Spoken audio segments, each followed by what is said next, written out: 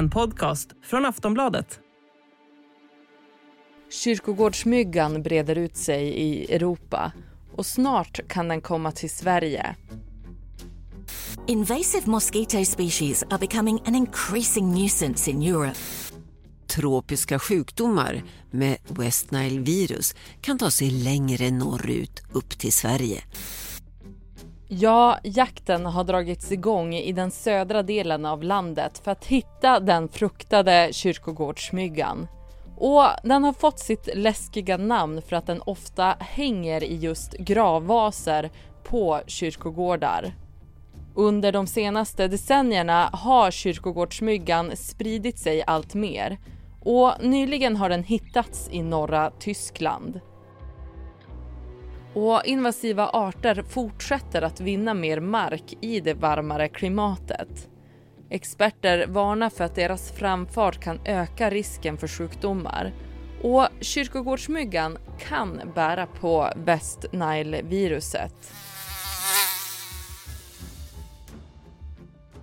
Så hur sprider kyrkogårdsmyggan sig vidare? Och vad skulle det innebära om den kommer till Sverige? Det ska vi prata om i det här avsnittet av Aftonbladet Daily. Jag heter Ellen Lindström. Gäst är Anders Lindström, myggforskare vid Statens veterinärmedicinska anstalt. Och i ett projekt som drivs av SVA jagar han kyrkogårdsmyggan i Skåne nu under sommaren. Och du har sagt att det här är en aggressiv mygga. På vilket sätt då? Nej, att den dras till människor och gärna biter oss. Så man lägger märke till den när den dyker upp i ett område. Gärna i städer, villaområden och sådana områden som de etablerar sig i. Vart känner de sig mest som hemma?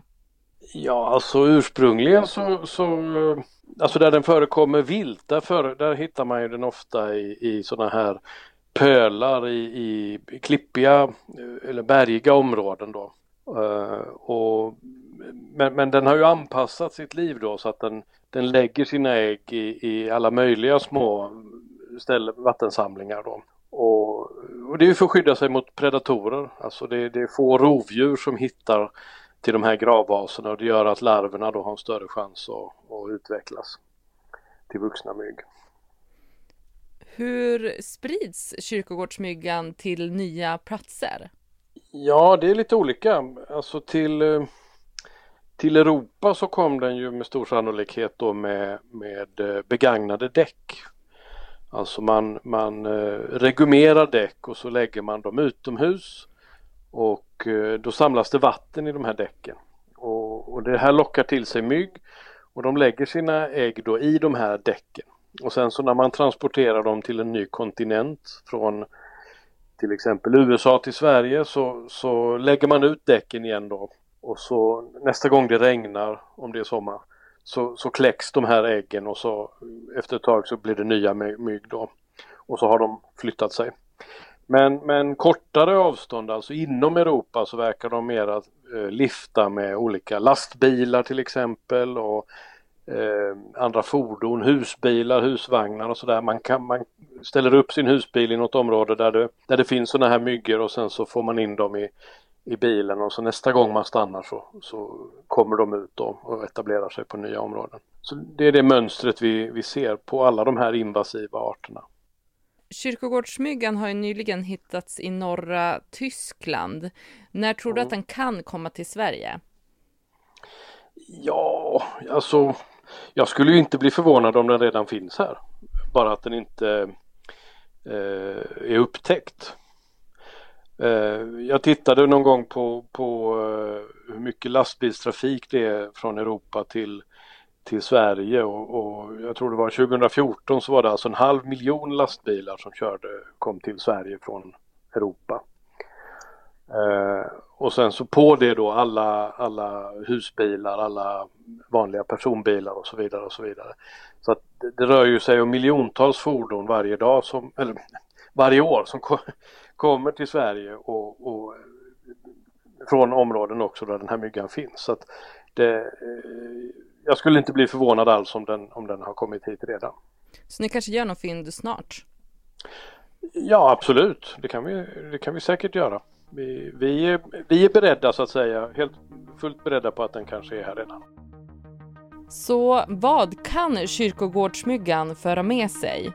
Det ska vi alldeles strax prata mer om, så stanna kvar.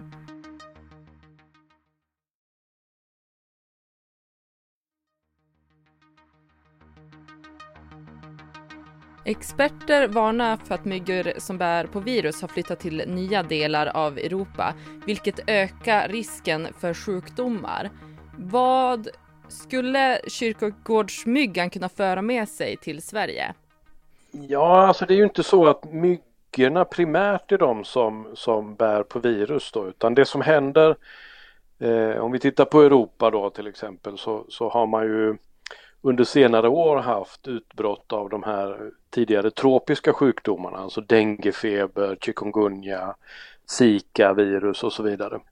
Och det är ju myggburna sjukdomar, men det som händer är ju då alltså att människor reser iväg till Sydamerika, Sydostasien och så vidare. Områden där de här sjukdomarna finns, och så blir man smittad och man kanske inte ens märker det här själv. Men sen kan man ju då redan nästa dag vara hemma i Europa igen. För att det går så fort idag med flyg. Och om de här myggorna då finns, och då är det framförallt den här som kallas för tigermygga, asiatisk tigermygga, som sprider de här sjukdomarna. Och den är också utbredd i Europa. Om man då blir sjuk och den här myggan finns där, då finns det en risk så att säga att viruset sprids vidare, och så får man ganska lokala utbrott då ofta av de här sjukdomarna. Och kyrkogårdsmyggan är väl inte, man sprider ju ingen av de här virussjukdomarna då. Man vet att den kan sprida till exempel West Nile, ett annat virus då, som är ett fågelvirus egentligen.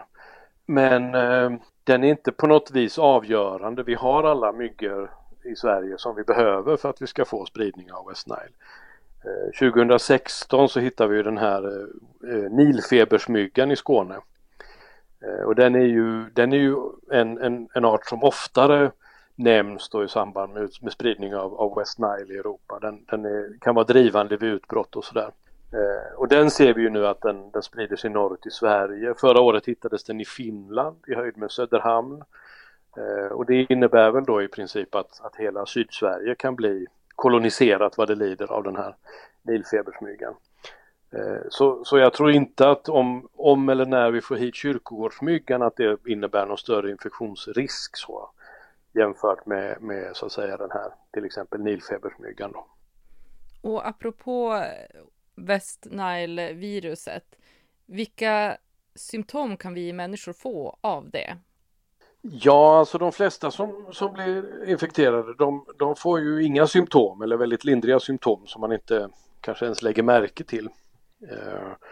Sen det är ungefär 80% av de som smittas. Sen så av de 20% ungefär får en hjärninflammation, alltså lite som TBE. Och av dem då som blir sjuka på det viset så är det ett fåtal som dör. Så att den kan få ganska allvarliga konsekvenser. Och vilka är mest i riskzonen? Ja, det är väl som alltid äldre som redan har andra hälsoproblem. Finns det någon risk med andra infektioner om man skulle bli biten av kyrkogårdsmyggan? Nej, de verkar inte vara så att säga inblandade i en massa utbrott, utan det är snarare ett bekymmer för att de bits, så man får plötsligt myggor i sin trädgård eller i städer liksom, i stadsområden där man inte är van att ha myggor, och så plötsligt så blir man då biten på kvällarna och sådär. Men alltså betten är precis som vilket myggbett som helst. Vi har ju inte hittat något av de här virusen i Sverige heller, varken West Nile eller de här andra. Okej, det är just om den skulle liksom ha det här West Nile-viruset, medföra det. Ja, precis. Men då måste den, alltså, och det viruset är aldrig påträffat i Sverige. Det är ju ett fågelvirus som framförallt då sprids mellan fåglar av en annan mygga som heter sydlig husmygga. som är väldigt vanlig i Sverige, den finns överallt. Och då blir det så efter ett tag att alltså om man får in det här viruset då med flyttfåglar till exempel, så sprider den lokala myggpopulationen då, sydlig husmygga, de infekterar en massa fåglar. De biter en infekterad fågel, blir själva infekterade med virus, och sen så nästa gång de biter en fågel så smittar de, för de viruset vidare då. Och så efterhand så blir fler och fler fåglar smittade. Och tittar man på hur det ser ut i Europa när det är utbrott, då är det framåt slutet av sommaren, så om det är mycket fåglar som är infekterade, då börjar det spilla över. Och då är det andra myggor då som biter både fåglar och människor.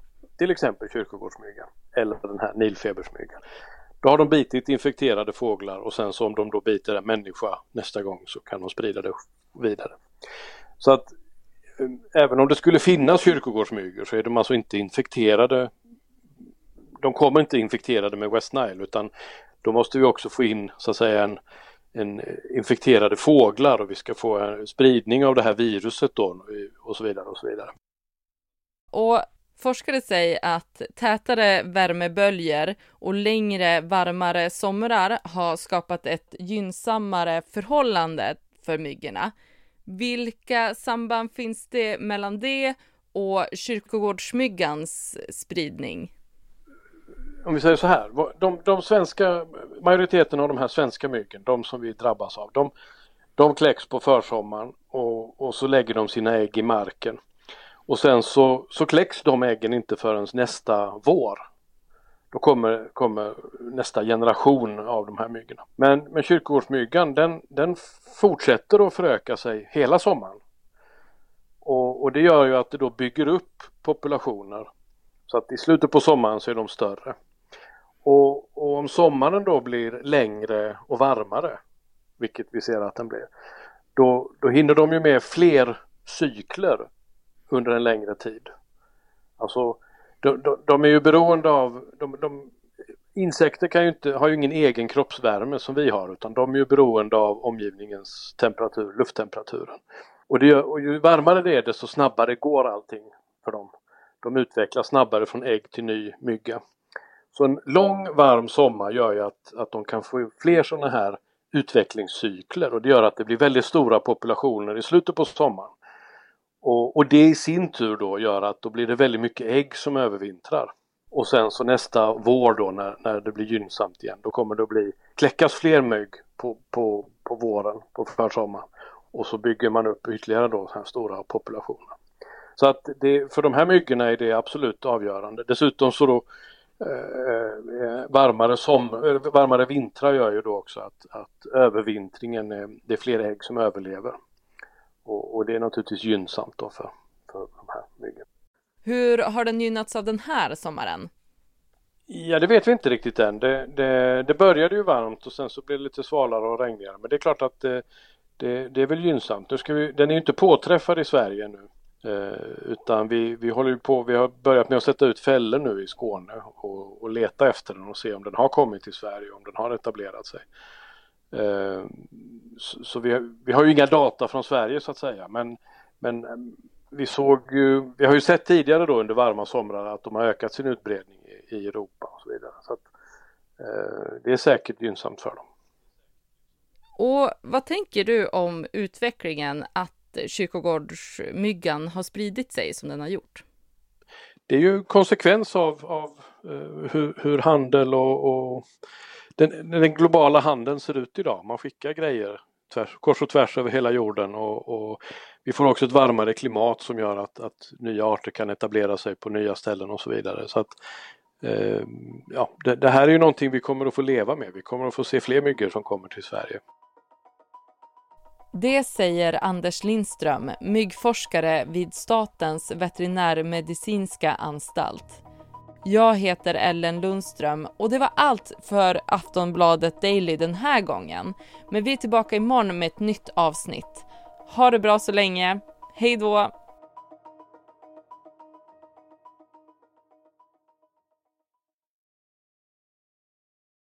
Du har lyssnat på en podcast från Aftonbladet. Ansvarig utgivare är Lena K. Samuelsson.